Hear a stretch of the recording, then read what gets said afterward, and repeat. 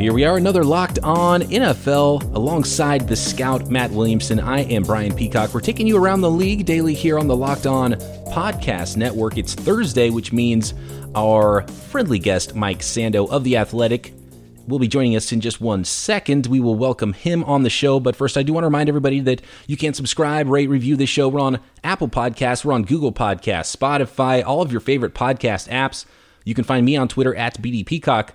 You can follow Matt at Williamson NFL, and you can find Mike Sando at Sando NFL and all of his work at theathletic.com. Mike, how are you on this fine, well, it's Wednesday evening, but this is for the Thursday morning podcast.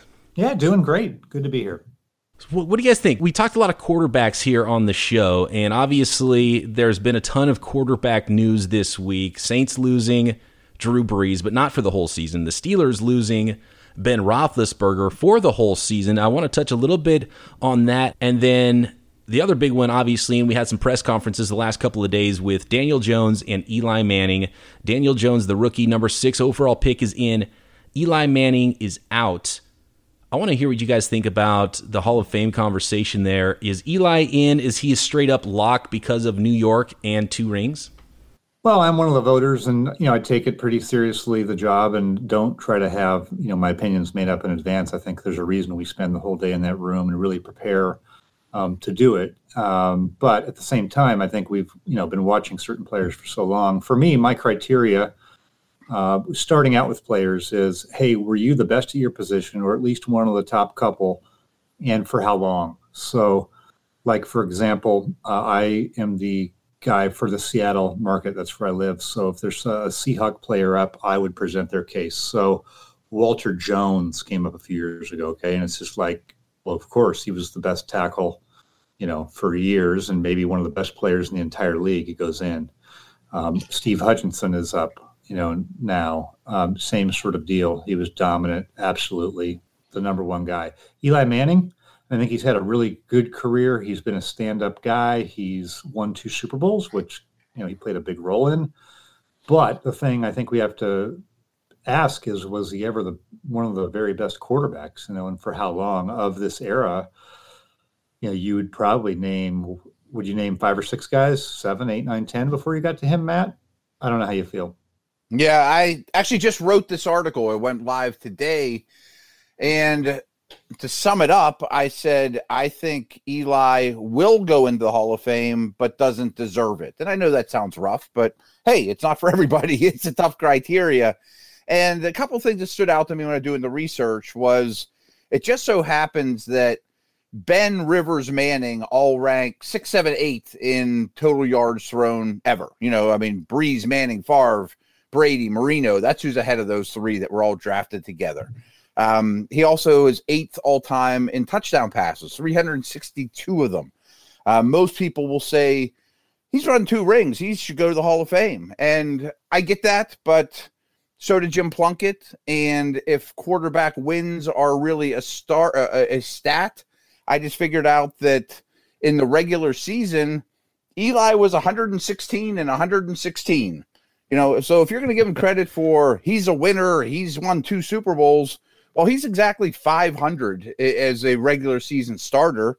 He's also thrown an awful lot of interceptions. Only 13 quarterbacks ever have thrown more interceptions. And in 3 different seasons, he led the league in interceptions thrown. So to me, like what you were saying, and also I want to say one other thing. He does have a good postseason record. He won 8 out of 12 games. But in those 12 games, the Giants averaged just a little over 19 points a game. It was mostly defense in all of the postseason success that the games Eli was in. And to wrap it up, I never thought he was a top 5 player at his position, probably always a top 10 when he was at his best, but never Rodgers, Brady, Marino, Ben, Brees. There's 5 off the top of my head. I think they're defensively, teams kind of wanted to play him. You knew he was going to throw a couple your way during the game. You're going to have a chance. And there was healthy respect for him, I think, and for his career. I think he's always handled things the right way. He's been the perfect Giants quarterback. They've won 2 Super Bowls with him. So, we're there's a lot of respect that he's earned. And I think if you just pay attention to the reporters who've covered him a long time, there's like a reverence for him now as he's retiring. I mean, there's just people are tearing up, as they see this guy go. And we're approaching it from, different markets and a little bit more detached. So apologies to those of you who were emotionally attached to his, tenure. I mean, I think there is a time here to pay respects for what he's done. But talking about the Hall of Fame, to me, I do believe that you needed to be a dominant player, like a feared player. And the question with him will be, hey, was he in the playoffs? I mean, he had ice water in his vein in the playoffs and took them there. And that counts for something. We can't just wipe that out. I mean, that has to be part of the conversation. So like I said, I have not made up my mind, but, just off the top, hey, does he fit in that category of he was the, at the absolute best or apex? I didn't feel like he was, that just a great, great quarterback all the way through. Do you think Rivers is more deserving than Eli? I think the answer is yes. And my last note on Eli is I think just because you played these last 2 years and put up some stats, cumulative stats, they didn't help his cause. He was a bad player for the last couple of years. Well, yeah, the cumulative stuff doesn't. I mean, if you play quarterback long enough, you're going to put up a bunch of yards, and yards now don't mean what they meant in the past. No, right. I mean, I can remember when Dave Craig retired, he was in the top 10 for yards. I mean, you want to talk about him, Right. And so, who were you asking me about? I think Rivers. Rivers, yeah. Like to me, Rivers definitely was a top 3 or 4 quarterback, probably for 6 years, career, 6, 7 years. So I don't think that just makes him a slam dunk, but I mean, I think he was a better, at his best, a better quarterback, and still is. I think Rivers can really help himself by advancing in the playoffs one of these years, and really getting there, maybe having a Super Bowl season. It's going to be hard when you got Mahomes in your division, but I think that would really help him. All right, let's step aside here, and I actually have some more questions about the Hall of Fame from a voter in Mike Sando, and talk about a few other quarterbacks around the league after this. This podcast is brought to you in part by Mack Weldon. Mack Weldon is better than whatever you're wearing right now. For 20% off your first order, visit MackWeldon.com and enter promo code Locked On.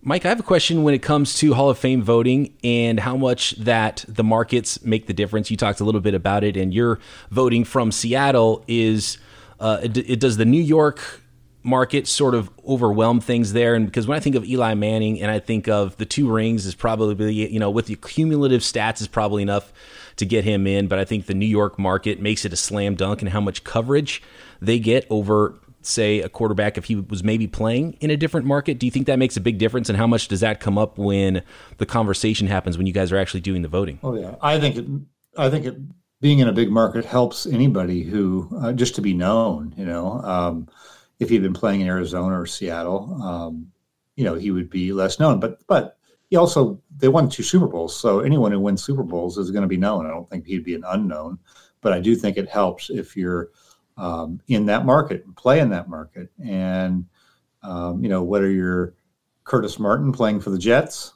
or Eli Manning playing for the Giants, it has to help to be in the big market and well known. I don't think that, the guys who've gotten in from there aren't necessarily deserving, but, there's a little bit more work to be done when you're advocating for somebody from a smaller market, especially if they're a different position, than quarterback. I think Cortez Kennedy was somebody I advocated for. How about like Kevin Mawai versus Hutch? Yeah, okay, exactly. Well, Kevin Mawai was in Seattle for 4 years and no one knew it, And then it's true. I mean, he left his Raiders team. Right. He was a big signing by the Jets, and he had a great career with multiple teams. But he started getting the Pro Bowl acclaim when he went to the Jets. Was he way better with the Jets when he was with Seattle, when he didn't go to any Pro Bowls? I don't know. I think you're just less known sometimes in some markets. And I think ultimately, though, sometimes it takes time, but the great players, the best guys, do get in.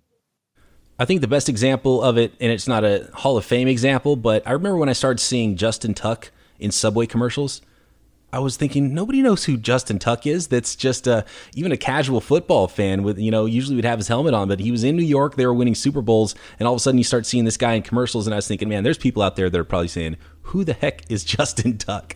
But that's the big market for you.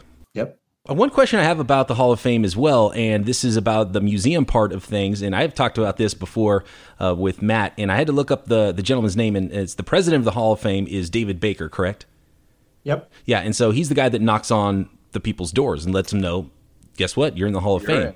Right. And I want to know, and I don't know if you know, but what is the process of him stealing basically memorabilia from the field? I saw him with white gloves on the sideline when Drew Brees broke the record for, what was it, completions was it last year? I think it was 2018. The year before. Yeah, and he shows up on the sideline with white gloves and takes the ball and takes stuff. And I was wondering, like, oh man, what if Drew Brees is like, I kind of wanted to keep this ball, and he shows up and steals all this memorabilia, and I was like, who's this guy stealing all the good stuff? And I always hear about, someone's jersey or someone's cleats went to the Hall of Fame, and I'm sure it's a huge honor for the player, so they have no problem with it. But I always think it's very interesting is how much power this guy has. He gets to be the Grim Reaper, knock on people's door, and get all this great memorabilia for the Hall. That's awesome. Yeah, and stuff is there. I don't know if is it on loan there? Is it there forever? Could Drew Brees get it back later if he wanted to? Right. I'm not sure how that works because they obviously don't put everything on a big display forever. It may be there warehoused or archived, but that's a good one. Yeah, he does show up with the white gloves, and they're big gloves. Let me tell you, he's about 6'9". Oh, really? Oh, David Baker's one of the largest guys you've ever seen. His son used to be the left tackle for the Atlanta Falcons. Yeah, wow. Sam Baker. Yep, Sam. Yeah. Okay. And David Baker used to play college basketball. He's a big guy. Big so yeah, he's a very big dude. So before I really knew him, I was like, oh, did he play in the NFL? He did not, but he is very involved in the NFL and the Hall, and has really helped grow the Hall of Fame. If Ben Roethlisberger never plays another snap, he's in, right? Yes, I think so. Okay. I want to talk about. And it might not. Who knows? Yeah, I mean, who knows? But and so many of these quarterbacks in that era are just all. It just seems like they're all going to go in. The guys they're close, they're at least going to all make it in. And I don't know who the best one that doesn't get in will be, but I think in the end, Rivers will make it. Eli will make it. Ben, and obviously, Breeze, Brady, yeah, the top guys for sure will be in there. Rodgers, right. No, you're right. So it'll be interesting. It's an interesting era, and especially it'll be very interesting when those guys are gone. And we've talked a lot about that. I want to move on a little bit here, and this is kind of the new NFL that we're living in now. And Jamal Adams, who, by the way, just tweeted, he had a tweet just as we're starting the podcast here that says, quote, "This league is a damn joke. I just got fined $21,000 for this hit." And he has a video of his first quarter roughing the passer against the Browns Monday night. He says, "I signed up to play football, not two-hand touch. BS. I don't give a damn about these soft rules protecting quarterbacks. I'm going to play my brand of football every time I step on the field," shaking my head. And he was benched actually at the very end of that game. Seemed like he was upset about it. Unfollowed, get this, guys, he unfollowed the Jets account on Instagram. Oh my goodness. How do they mend this? How do they come back from that type of disrespect? That'll show them. It's funny, though, we're talking before we're recording a little bit about this, and I don't think, sure, players are different this way or that way, but players have been upset and frustrated over this type of thing forever, and I think there's just new ways of showing it, and we have access to what people are thinking all the time, what you're thinking, what I'm thinking. People are tweeting every 5 minutes, and so it can make it more interesting, though. I think we are in an era where players can, talk their way out of a team or inflame a situation or say things that they might not necessarily be in the best interest of keeping the peace. So this is worth following. I know it's silly, he unfollowed him and all that, but he's ticked off. The Jets are losing. He's saying he's being benched. Adam Gase is saying, well, not really. We're just taking you out late in the game, to help you calm down a little bit. Hopefully for everybody, it just sort of blows over. He's a good football player. But I think there's a lot of defensive guys who are frustrated with, you can't do this or that to the quarterback. And it's been that way. It was that way 30 years ago. Yeah. And you're right, though. We've seen Antonio Brown, to a much, much lesser degree, Minkah Fitzpatrick, Jalen Ramsey, maybe any minute now. A lot of these dudes kind of saying, Clowney, I'm unhappy here. I want to trade. I want the world to know it.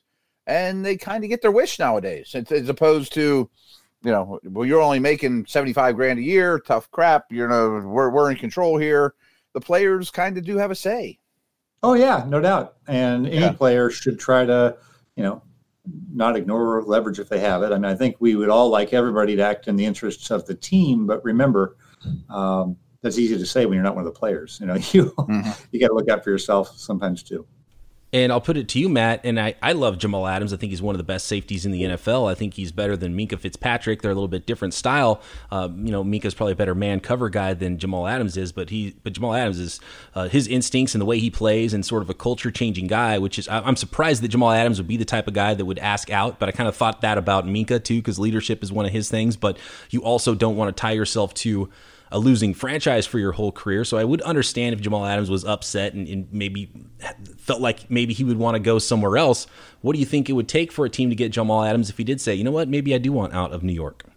A lot. I mean, I've said a few times that I think Adams and Derwin James might go down as this generation's Troy and Ed. We talked about Hall of Fame and being the best at your position. I think he's knocking on the door to being that. I think he's really that type of player. Young, all the things you heard about him were off the chart, leadership, all those type of things. But man, it would be really frustrating to be a Jet or a Dolphin right now too. I mean, some of these dudes, Minkah, Adams, super competitive, come from, went to colleges that won a lot of games. They were big reason why. And you look around and think, boy, I got no chance of winning.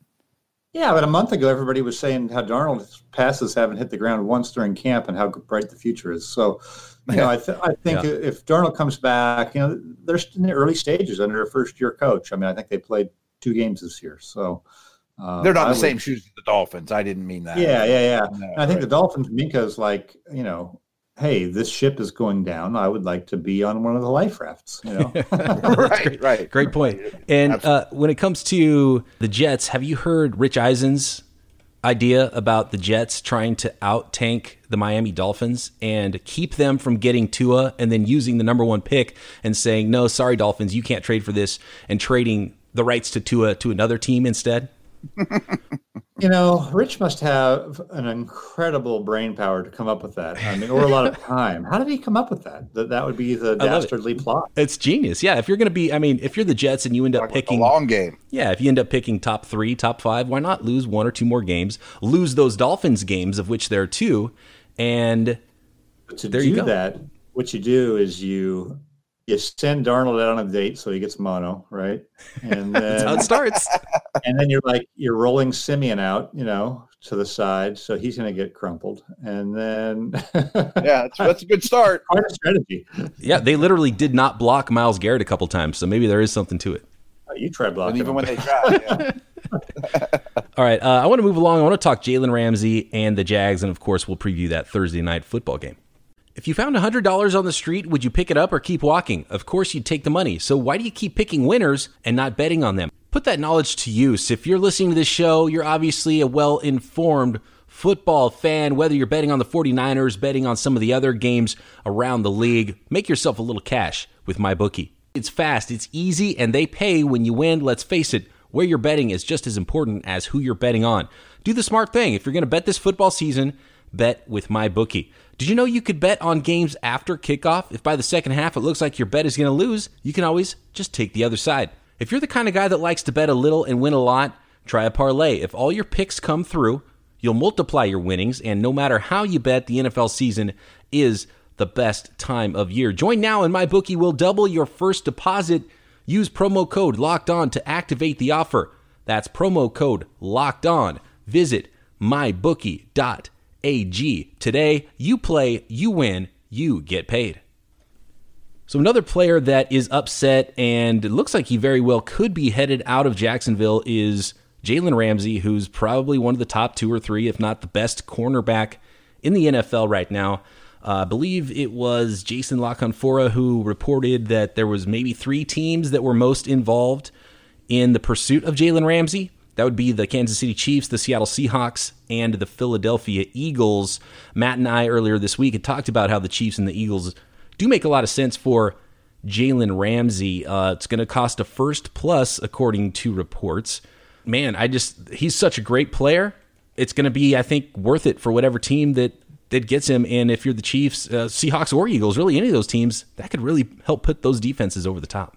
You're just a great player, and I think, would you trade a first-round pick for somebody who's better than what you're going to get with a first-round pick? That's the way I look at it, is like, I'd rather have the guy who's better than the person I'm going to pick. So he's 24 years old. Of course, you need to make sure that he's, that the issues that he's had in Jacksonville and clashing with the coach and stuff, that, you feel reasonably confident you're in a position to not have those things happen and be a problem, because you're going to have to pay him a lot of money too. But sounds like a pretty rare opportunity to get somebody that outstanding who's that young, seems competitive. If you could channel some of the competitiveness away from distraction, maybe you do that by bringing him into an environment where you have some leaders and you have some winning culture. Those teams you mentioned have won a lot of games.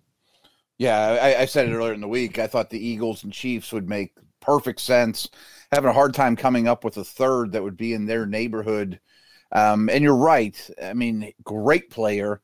Maybe if I had any corner in the league, he would be my choice, and immensely talented and competitive, but seems volatile. And I do think, to trade for him now, make a Super Bowl run, especially if you're one of those teams, is very little risk. But kind of like Khalil Mack, like you mentioned, Mike, he's going to be expensive with draft picks and then really expensive with real money. So it's not like he's not without risk, because the payment to get him is immense when you combine those things. Yep, it is. And usually you wouldn't want to do that, right? You wouldn't want to give up a lot of good draft capital for the right to overpay somebody. Right. You're paying twice. Sorry.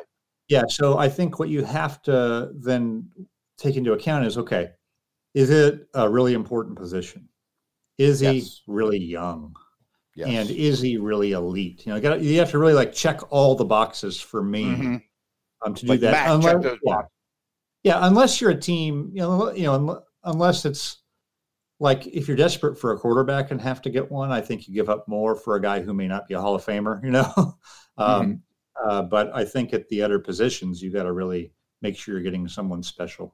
And somehow Jalen Ramsey is still only 24 years old, which is crazy. So a long career most likely ahead for him. And with his attitude and how brash he is and confident, it's not a lot of off the field stuff either with him. And his competitiveness, I think, gets a hold of him a little bit. But it reminds me most of a young Richard Sherman. So if you were trading for a more athletic 2012 version of Richard Sherman, I think most teams would be fine with that.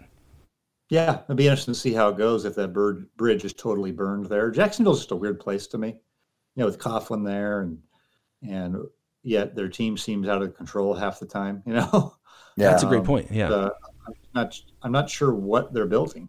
A couple of years ago, when Eli Manning got benched, I don't know how they didn't figure out a way to get Coughlin to get Eli to Jacksonville when he had that great defense, and it looked like all they were was, Blake Bortles holding them back from being a very, very good football team. I would have liked to see, rewrite history a little bit, and maybe 2 years ago when Eli was playing a little bit better, have him on the Jacksonville Jaguars instead of Blake Bortles and see where that team could have gone. Yeah, I just don't think the Giants were going to do that. I think that Eli Manning, who has a no trade clause, wants to retire a Giant. I kind of expect him to, we'll see, but it just feels like that's a marriage that isn't going to be broken up.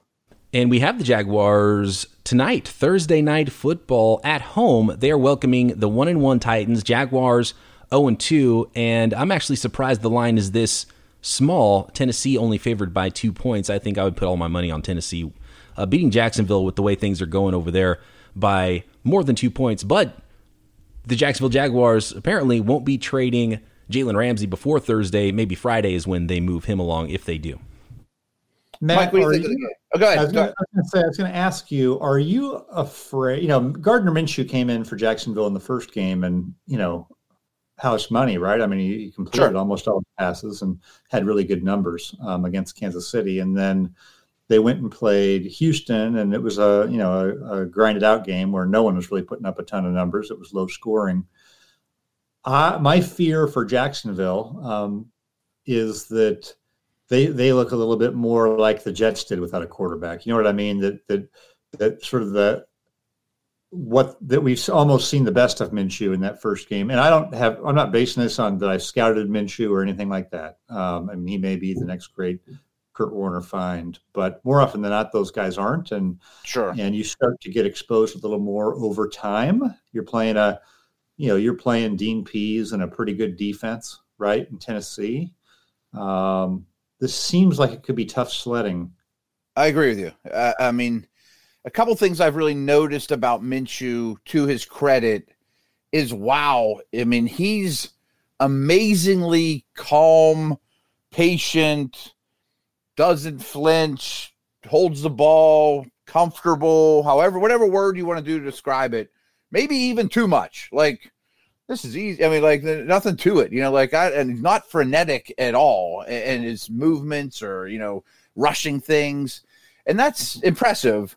But I'm glad you brought up Dean Pease, because I threw out a tweet yesterday or the day before saying, I think the Titans are maybe the most underrated, well-coached team in the league. And a lot of that's because of the coordinators, but I'm also a Vrabel fan. I think Pease, go watch them play the Browns. I mean, Baker had no idea what was coming. I don't think Minshew will have any idea what he's coming. And if he is going to hold the ball as a good trade or not, he's going to get hit a lot. I mean, Cam Wake and these guys can still play. That's a good defense. And I just think if you let Tennessee play their game and keep handing it to Henry, and in some regard, they're both similar this way, they're just going to win. They're better at the line of scrimmage. I think Jacksonville's in for a really long year and get beat pretty soundly on Thursday night. Yeah, I kind of think they're in for a long year too, and not everybody agrees with that, but I just think it's hard. I think it's hard when you get the backup quarterback. It doesn't feel like they're all on the same page. Yeah. So I see it pretty much the same way. I don't know there's going to be a blowout, but I feel like it's going to go Tennessee's way. Mm-hmm. Matt, how far do you think Marcus Mariota can take the Titans if everything else holds up there? I hate talking about him because I'm a believer. I've been very much in his corner. I like a lot of what he's done. But, man, shouldn't you have shown me a little more by now? And I know there's been injuries and different coaching changes and not enough around him. But usually by this stage of their career, and wasn't it Bill Walsh that used to say that if you haven't done it after 3 years, you're not going to do it at this position, that I wonder if he's always going to be a low-end starter, non-dynamic player. And to answer your question, not very far. Yeah. I mean, I think that division's wide open, so I think he could take them to the playoffs because of that. But it's not so much him taking them as him going along with them. He's sort of, I feel like he's you're trying to win with them more than him, elevating you. And it's too bad for, a top 2 pick, but that's the nature of drafting quarterbacks, right? They get so overvalued because they're worth more on the team. And look, Jameis Winston is not exactly leading his team, elevating his team either. I love the way Daniel Jeremiah talks about quarterbacks, and the way he puts it is, are you the truck or are you the trailer?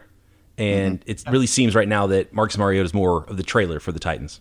Yeah. What percentage of the time are you playing for the other team? Right.